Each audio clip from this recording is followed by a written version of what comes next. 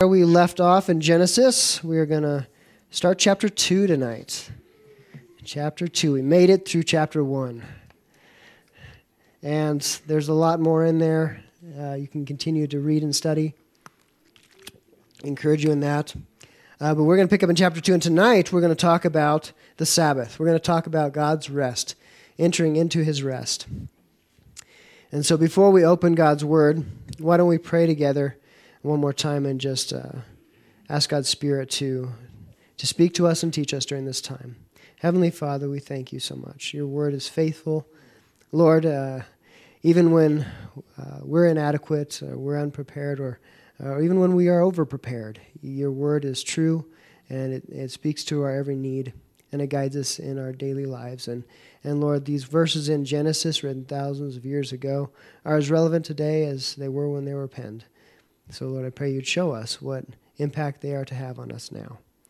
And teach us, Lord, how to represent you well here in this world. In Jesus' name, amen. All right, so picking up in chapter 2, verse 1, it says, "Thus the heavens and the earth and all the host of them were finished." So we just completed the creation account, the chronological creation account, where we went through day 1 through 6 and talked about how God created the heavens and the earth and all that's in them, and even a brief overview of his creation of man. And we talked last week about how we're made in his image and how incredible that is. And so we just finished a very chronological account. And one of the things we're going to discover in chapter 2, next week actually, is that chapter 2 is actually just basically a more detailed recap in many ways of the creation account. And it kind of shifts from the chronological to more of a detailed narrative. So the creation of the heavens and the earth and everything in them was finished. And on the seventh day, God ended all his work, which he had done. And he rested on the seventh day from all his work, which he had completed. And then God blessed the seventh day and sanctified it, because in it he rested from all his work, which God had created and made. So first of all, it is finished. It's interesting because the first thing that I'm sure comes to many of our minds when we hear that phrase is when God himself repeated that phrase thousands of years later. Remember that? Jesus completed the next stage in his plan for redemption of mankind. And it's amazing how he repeated these words. So here we see creation finished, the initiation of God's plan of redemption, of his plan to have a personal relationship with his creation, us. This is the completion of the initiation of that. The word finished is kala in Hebrew. It means to end. It means to complete. It means to accomplish. It means to be completely and utterly done. And so there is no mistake to be made here when he says finished. And the reason that I bring that up and the significance of the fact that he states that he is finished is important because, again, reiterating the amazing contrast between what the secular scientific community would have us think and what we know to be true in God's Word.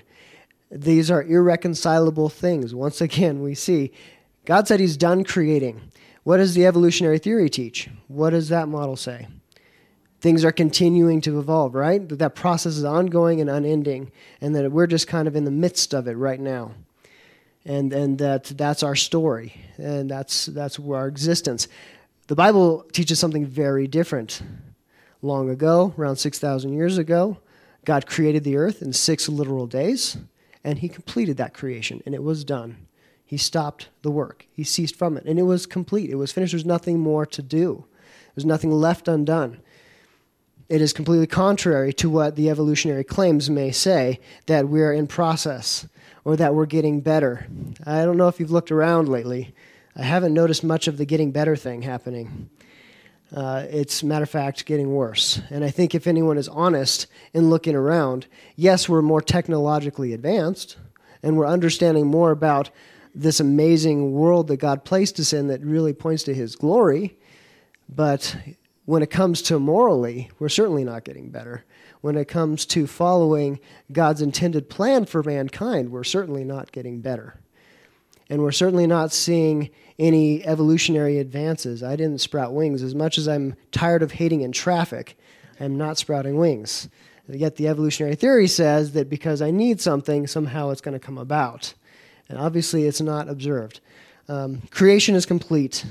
And so we can look at the world around us and know God made it, and he made it how he intended to make it, except for the fact that we realize, again, we're in the fallen state. We're not seeing it in all of its glory in how it was originally made. But once again, one day, we will. It is done. And we read on in verse 2, it says, "And on the seventh day, God ended his work which he had done. He rested on the seventh day from all of his work. And then God blessed the seventh day and sanctified it, because in it he rested from all the work which God created and made." Now, first of all, we have to ask the question, well, so was God worn out? Was he just tired? He had to take a nap? Did he take this rest out of necessity? Why would God rest, and why would he record it? Obviously, there's a purpose in everything in God's word. And we're told in God's word very clearly what the Sabbath is for, why he designated and sanctified this day. It wasn't for him. It was for us. And we're going to learn more about that as we read through God's word. But this, we've read about the beginning of all creation. Now we're reading about the beginning of some of the things that God set up for his creation, us namely. The first thing being the Sabbath day, the Sabbath rest, the beginning of the Sabbath.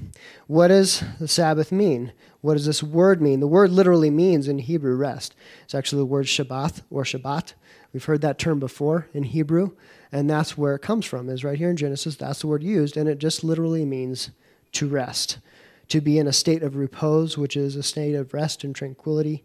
It means to desist from exertion, and it also means, interestingly enough, to celebrate.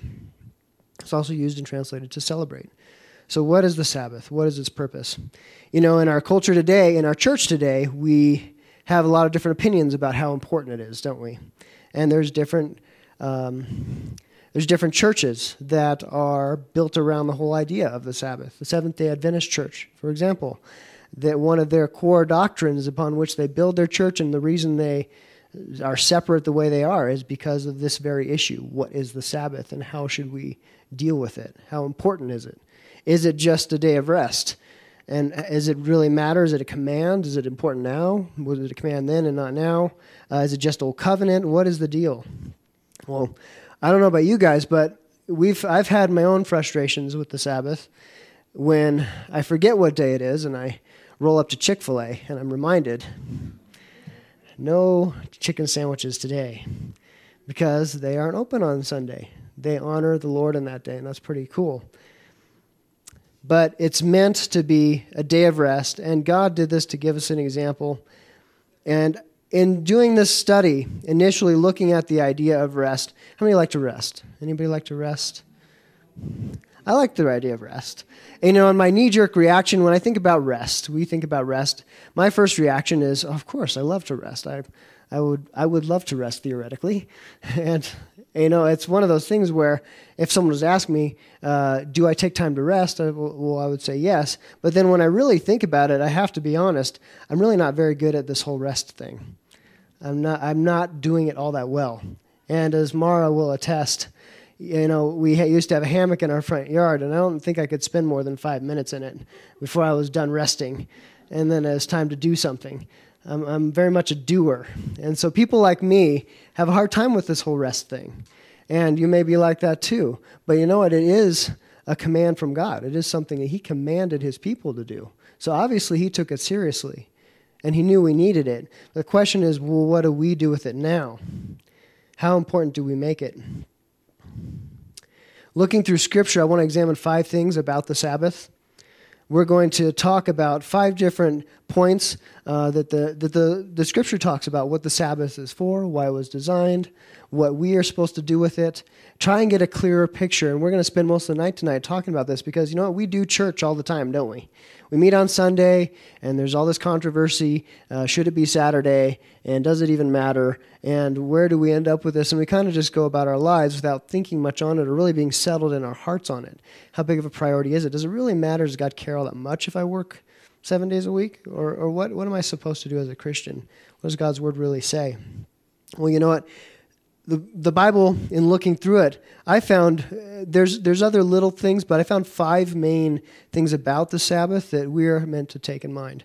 So the first one we see right here. So number 1, the Sabbath is meant to be a memorial of the creation. It's a memorial of God's act of creation. And one of the reasons he set it up and told us to celebrate it or to engage in the Sabbath rest was to remember, to sit and ponder what he made, to sit and ponder the fact that he is our creator and we are the created. It has that purpose. It's meant to be a reminder to us. It's not just a rest for rest's sake.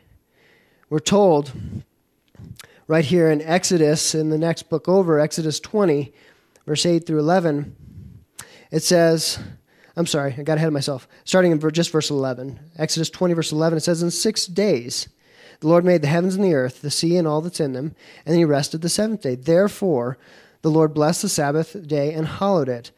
And he says these words right after giving the command in Exodus 20 to honor the Sabbath, to keep it holy.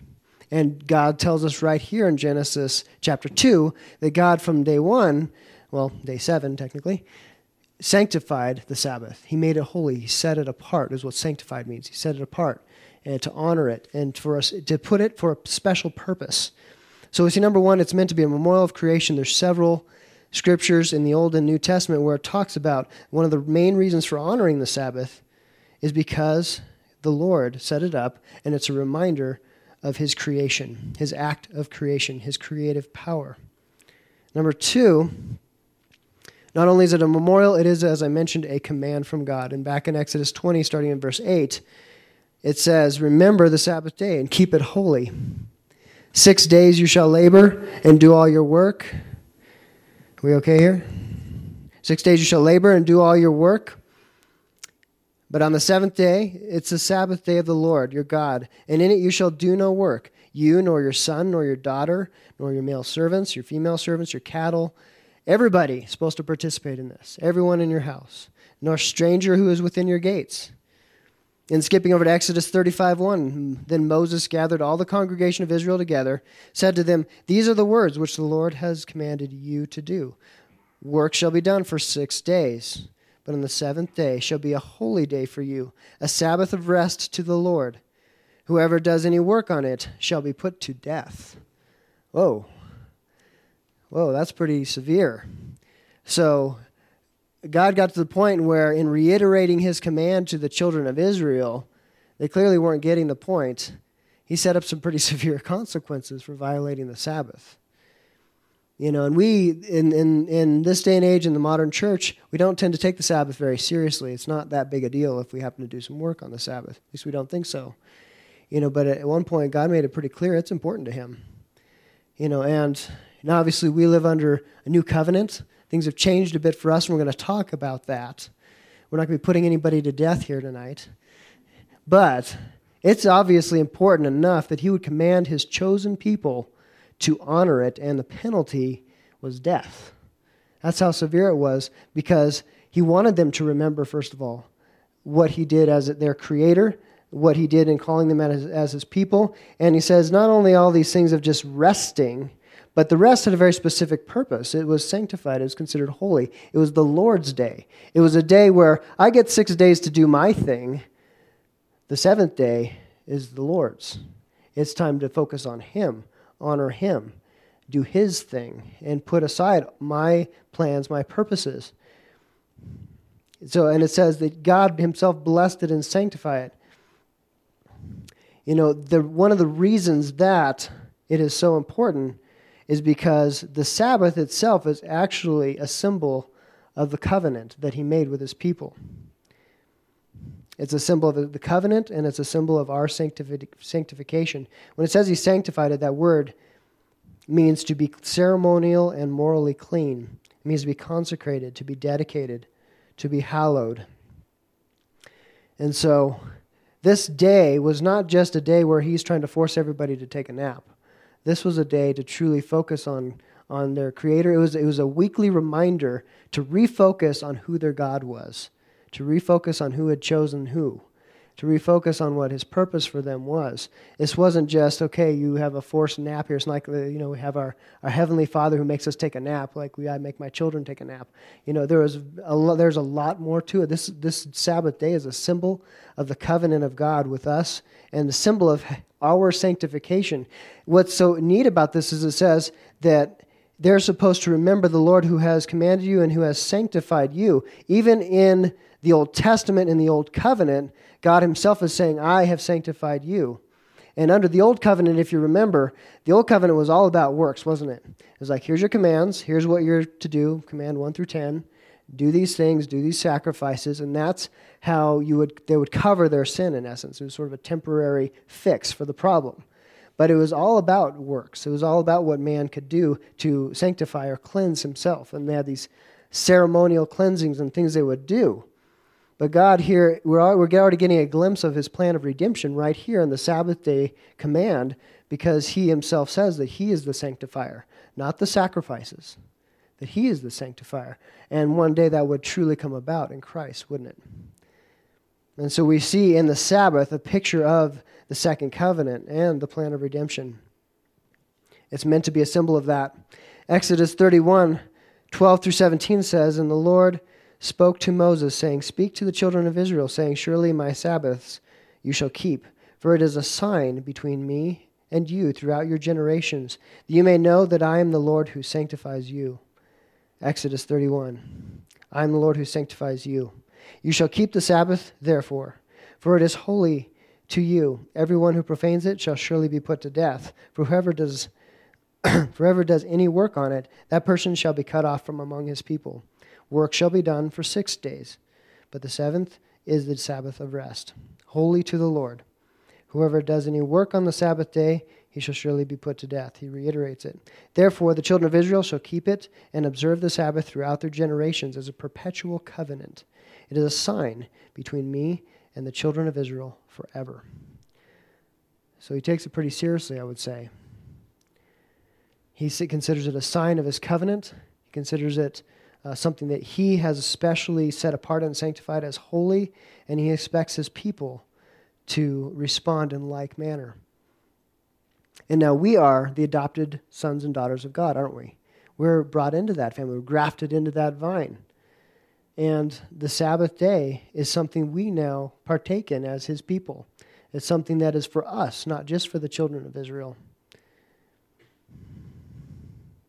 I want to talk a little bit about the controversy that goes on, because we see these commands, and this is where there's a bit of a rub and a controversy, because we live under this new covenant, don't we? We live under the law of grace and mercy, and we see in the New Testament some verses we're going to talk about where Paul talks about how one man honors a day over another, or this food over that food, and his ultimate conclusion is, but everything is the Lord's. And we walk in this freedom now. And so if that's the case, we then go, well, what's the big deal? But we can see that obviously this was incredibly important to God.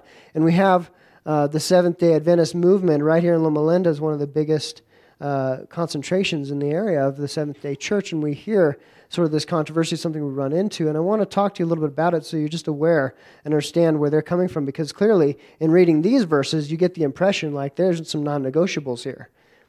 First of all, the seventh day is not Sunday. That's true. Seventh day is Saturday, technically. It's the end of the week, not the beginning of the week. So why don't we celebrate it on that day? Well, I'm going to give you a couple quick points so you understand where their theological standpoint is. I'm not going to get too deeply into it, but then I want to give you some scripture that undergirds and is the foundation of how we treat the Sabbath now. I want you to understand why we do what we do. I want you to understand why you do what you do. You're not just going through motions because that's kind of what the herd mentality does. It's important because clearly God said it was important. Amen? The consequence at one point was death for not honoring it. Clearly it's important. We need to understand it. So a little bit about the Seventh-day Adventists. They have traditionally distinguished between what they call the moral law and the ceremonial law. So you have these two separate sets of laws. In essence, the moral law, which was the Ten Commandments, and this being one of them, was considered part of the moral law. The moral law, what they say, is what endures forever. It transcends Old and New Covenant, Old and New Testament, and it's something that God expects his people to keep, period. So they distinguish between that and what they call the ceremonial law, which a lot of the other laws, as far as the sacrifices and ceremonies and all of that, and that stuff was fulfilled in Christ. And so that's been fulfilled, done away with. Now we're under the moral law, which still was from the beginning of time, and therefore we're expected to honor the Sabbath just as it was stated in the Old Testament. We're expected to do some of these things. You run into some trouble with that, though, because if you're really going to follow God's word to a T and take that for face value, you end up with some issues. For instance, I don't think that law enforcement agencies would be okay if they took it upon themselves to put someone to death for not honoring the Sabbath. And so they obviously place some limits on that obedience, and in doing so, they contradict themselves to an extent. But they also believe, what's interesting is relating to eschatology or end times, they believe, and from the very pioneering of the Seventh-day Adventist Church and that movement, they believed and taught that the seventh-day Sabbath in and of itself was one of the critical and pivotal issues in end times. It was going to be a test. So in other words, at the end times, we get to part of the tribulation. One of the big tests was going to be this, basically eventually an edict being issued by the government and religious powers that required people to worship on Sunday instead of Saturday. And that would be a test as to whether they would follow the Lord or not. So they believe that the whole issue of the Sabbath is going to be a pivotal issue in end times, and that they will be tested as to whether they'll be faithful to worship on the right day and in the way God said or not. And that will be a determining issue for them in end times. That's how seriously they place this whole Sabbath thing. That's what they believe. They think that ultimately Sunday there'll come an international Sunday law that is enforced by a coalition of religious and secular authorities, and that ultimately they could be imprisoned or martyred for not honoring that day. That's what they believe. And so this is a critical, pivotal thing for them. So our question we have to ask ourselves is, well, are they right? Are they onto something? God did once proclaim the death penalty for not honoring the Sabbath. Is that still the case? What does it mean to us now? Well, let's look at Scripture. That's always a good place to check. I think we might find some revealing things there. So first of all, when it comes to celebrating on Sunday, I want to give you a little background about church history in Scripture.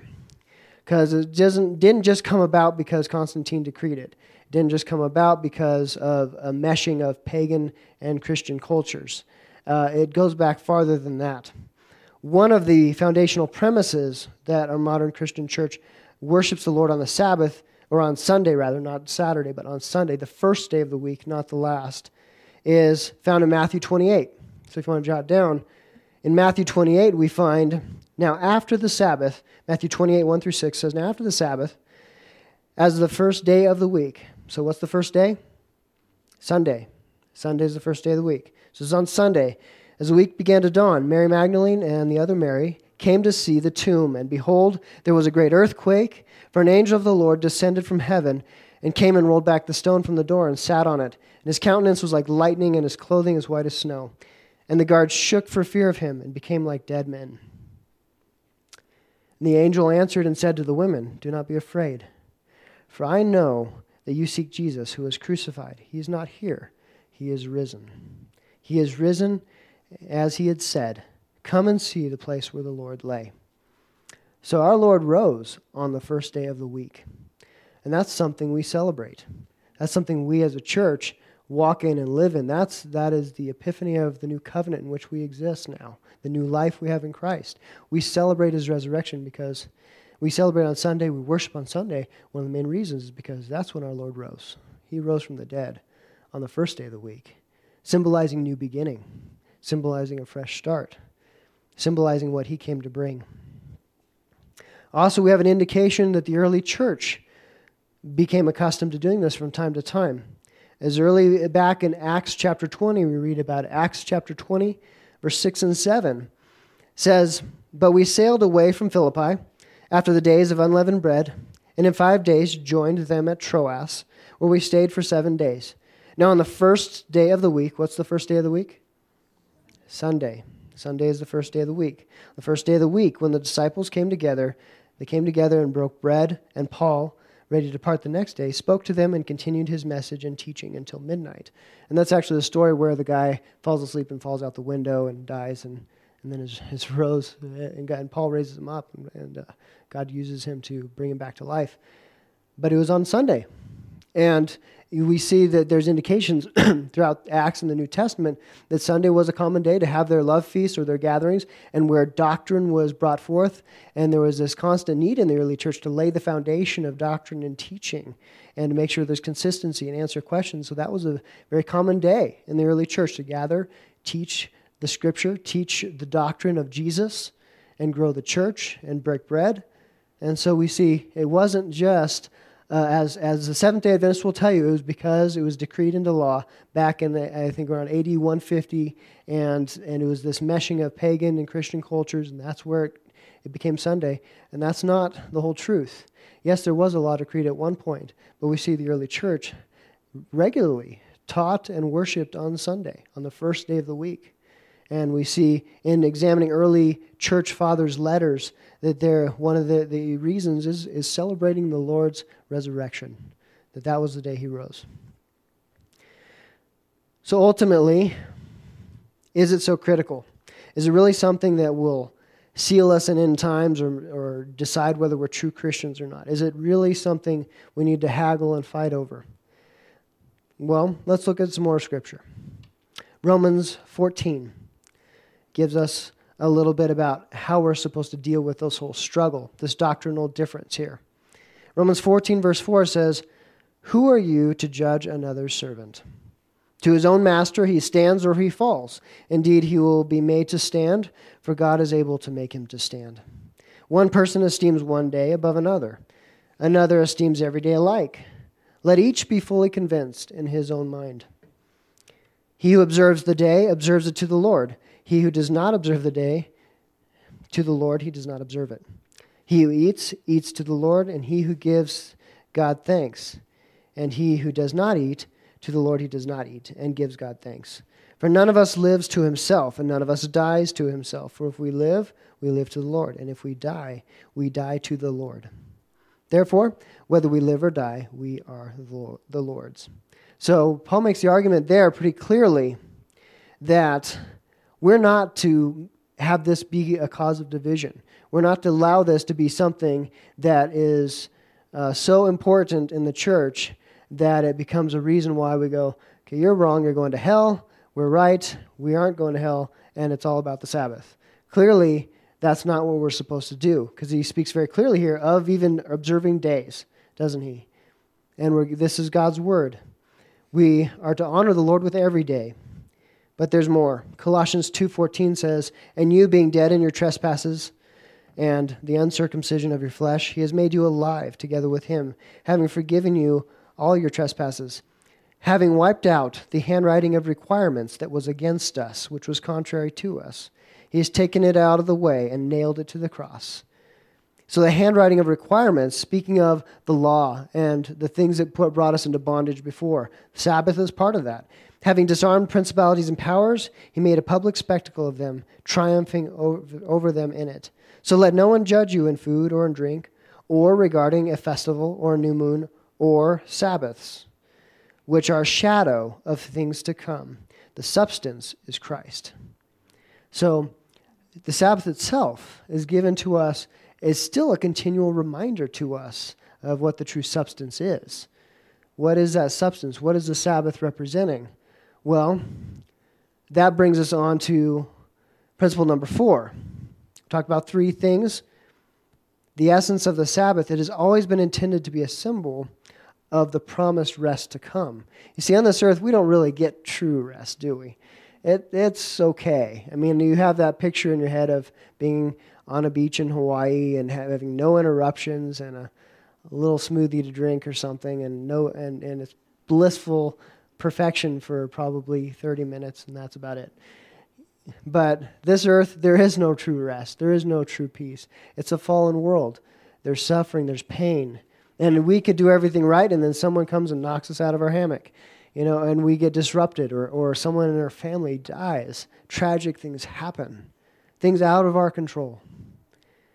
But the Sabbath, this day of rest, this day of the Lord, is meant to continue to be a reminder to us, not only of creation and what God did and who he is. Not only is it a command to keep holy and to focus on him, but it is a promise of good things to come. It's a little taste. It's we have to force ourselves to take the taste because we get so busy. But it's a taste of the rest we will one day enjoy in His presence forever. It's a symbol of the promised rest to come. It's that foretaste of that glory divine. Hebrews 4:1 talks a little bit about this. Hebrews chapter 4, verse 1 says, "Therefore, since a promise remains of entering His rest." He just got done in chapter 3 talking about how the Israelites had failed in unbelief over and over again. Remember how they wandered in the wilderness for 40 years? And they failed to enter His rest, that promised land. And it says here in Hebrews it was because of unbelief. But he talks about how that was a symbol of something more, and how it applies to us today, and how we can learn from their mistake and their lack of belief. Let us fear, it says, therefore, since a promise remains of entering His rest, in other words, we've failed to enter it truly and fully now, there still remains a promise of entering it. It says, let us fear unless you come short of it, for indeed the gospel was preached to us as well as to them, but the word which they heard did not profit them, not being mixed with faith in those that heard it. For we have believed and do enter that rest, as He has also said, so I swore in my wrath, they shall not enter my rest. Although the works were finished from the foundation of the world. He refers right back to when Sabbaths were initiated at the point of the foundation of this world, when the Creator put it in place. It was finished then. For He has spoken in a certain place of the seventh day in this way, and God rested on the seventh day from all His works. And again, they shall not enter my rest. And since therefore it remains that some must enter it, and those whom it was first preached did not enter because of disobedience. You know, this concept of the Sabbath really permeates all of Scripture. One of the things we see indicated here and in many other places is that the Sabbath is really, because it's a day to honor the Lord, it's a day to stop doing our thing, it's really about faith. It's really about trust. And I'll tell you why. Because if we're trying to build our kingdom on earth here, we're trying to make our money, fix our house, do our thing, take care of our needs, and we're stressed out and times are tough, when it comes to that day we're supposed to rest, what's the temptation? To keep on working, right? Why? Because we see ourselves as the provider. We see ourselves as the source of security and making ends meet and getting where we want to go. So when we stop and we cease and we rest and we honor the Lord in that day, that's one of the ways that we tell the Lord we truly trust Him as our provider. That we don't feel like we got to work 7 days a week to make ends meet, because we know ultimately it's from Him. He's the provider. And so by us stopping, it's a way to honor Him and saying, you know what, I trust you enough to let go of things for one day and trust that you're going to provide for my needs. I'm going to seek first your kingdom and your righteousness, and all the rest will be added. That's what the day is for. It's an act of obedience because it shows our faith. It shows our trust. It shows that we truly believe and take Him at His word. And that's why He takes it seriously when we don't. Because we're in essence saying the opposite when we don't. God, I don't really trust you. I don't really think you meet my needs, or you're going to provide for me, so I got to keep work. I don't got time for your rest thing. I got to get things handled down here. That's what we're doing. That's what we're saying when we aren't willing to rest. When we aren't willing to set aside some time for the Lord. We're stressing out because we think it's all on us, and it's not. He is our provider. And if we truly believe that, we'll obey this command to rest. I apologize, I've still got a little residual going on from the various viruses going around. Let's think of Matthew 13:22, the parable of the sower. There's an interesting glimpse of the Sabbath in here. It says, now he who received the seed among the thorns is he who hears the word, and then the cares of this world, the deceitfulness of riches, choke the word, and he becomes unfruitful. What happened here? He failed to enter into God's rest. He failed to rest. The cares of the world, his pursuit of wealth and earthly things, choked the word out. The Sabbath is meant to prevent that, because it's that day where it gives us that constant reminder to trust in the Lord. Luke 12, Matthew 6 speaks of these things, talking about seeking first, as I mentioned, seeking first His kingdom, and all the rest is added. Philippians 4:6 is the essence of the Sabbath. says, "Be anxious for nothing, but in everything, by prayer and supplication. With thanksgiving, let your requests be made known to God. And the peace of God, which surpasses all understanding, will guard your hearts and minds through Christ Jesus." That is the essence of the Sabbath. See, the Sabbath, the more we read about it and understand it, actually turns out it's not just about a day. It's about really a state of being. It's about being and existing in his rest continually. And that's what this is talking about here. Ultimately, the truth of the Sabbath is going to culminate in the return of our King and where we enter into his permanent rest. But we can have his rest here and now, here on this earth, if we have this attitude that the Sabbath represents, that we trust him and are at peace and recognize him for who he is. So bringing it back to the here and now, over and over in the Gospels, we read about how Jesus did things on the Sabbath, don't we? What was he constantly doing? Irritating those Pharisees, right? And over and over we read, and he did this on the Sabbath, and he did this on the Sabbath. Oh, and by the way, this was on the Sabbath too. And you see, there's always a Pharisee there or some religious leader of that day just getting utterly irritated and calling him a blasphemer, calling him all kinds of things for violating the Sabbath. And we can kind of get a glimpse of why if you look back at the command to put people to death for not honoring it, but they were missing the whole point. They were missing the whole point.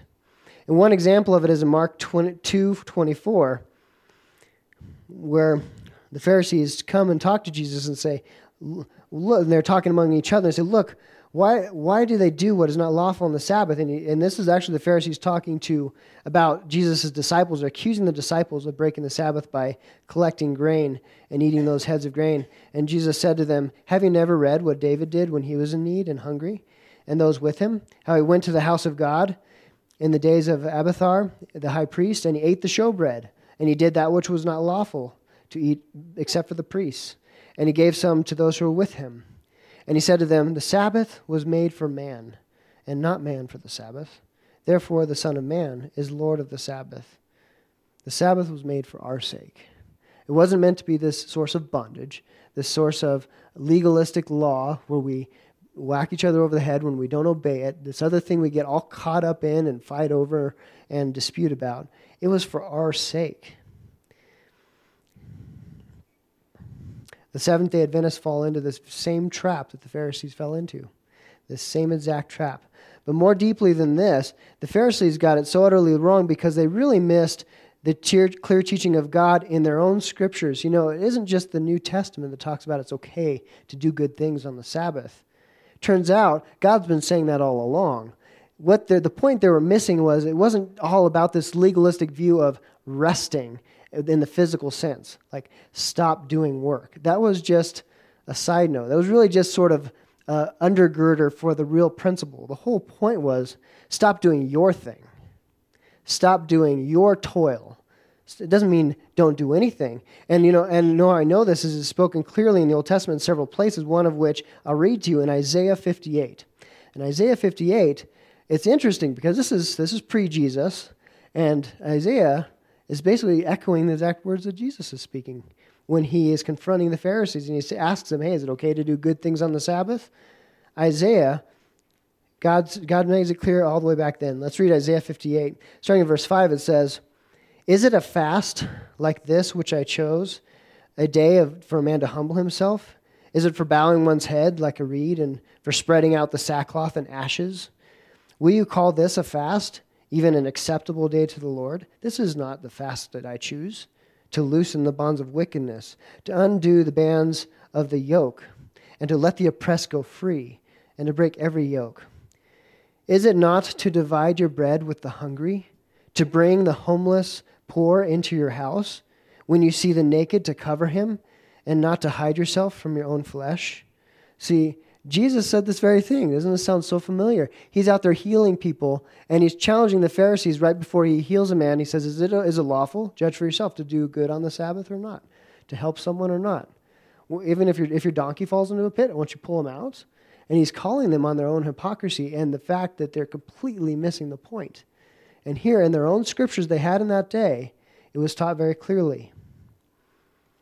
It says, when you do these things, so in other words, when you're helping the hungry, when you're doing these things, it says, then your light will break out like the dawn, and your recovery will speedily spring forth, and your righteousness will go before you.